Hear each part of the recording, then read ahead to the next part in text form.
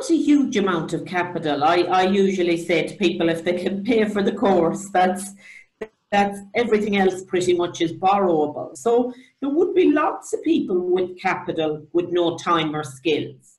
So it's not impossible at all for someone with no money but the knowledge, say who completes a course and maybe apprentices almost on flips.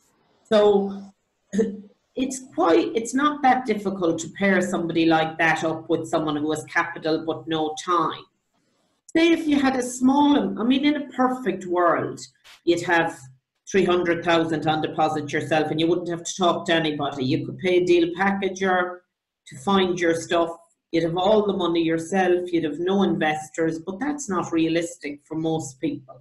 If someone is starting out even with 30,000, they now have enough money to carry out all the works in a house. So they can start to maybe do assisted sales, which are flips that you don't pay for the house yet, or sub sales.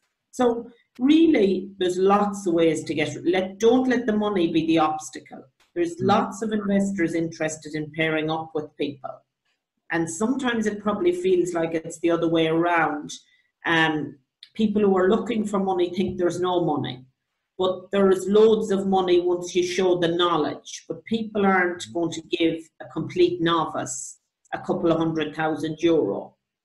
Where I would find it relatively easy to raise money, but that's because I have sort of a CV of I can show, and I would always tell people the good, the bad and the ugly, because they need to know that, this took longer than I thought, or this is a potential pitfall here, because obviously you need to be straight with people so there's no surprises later.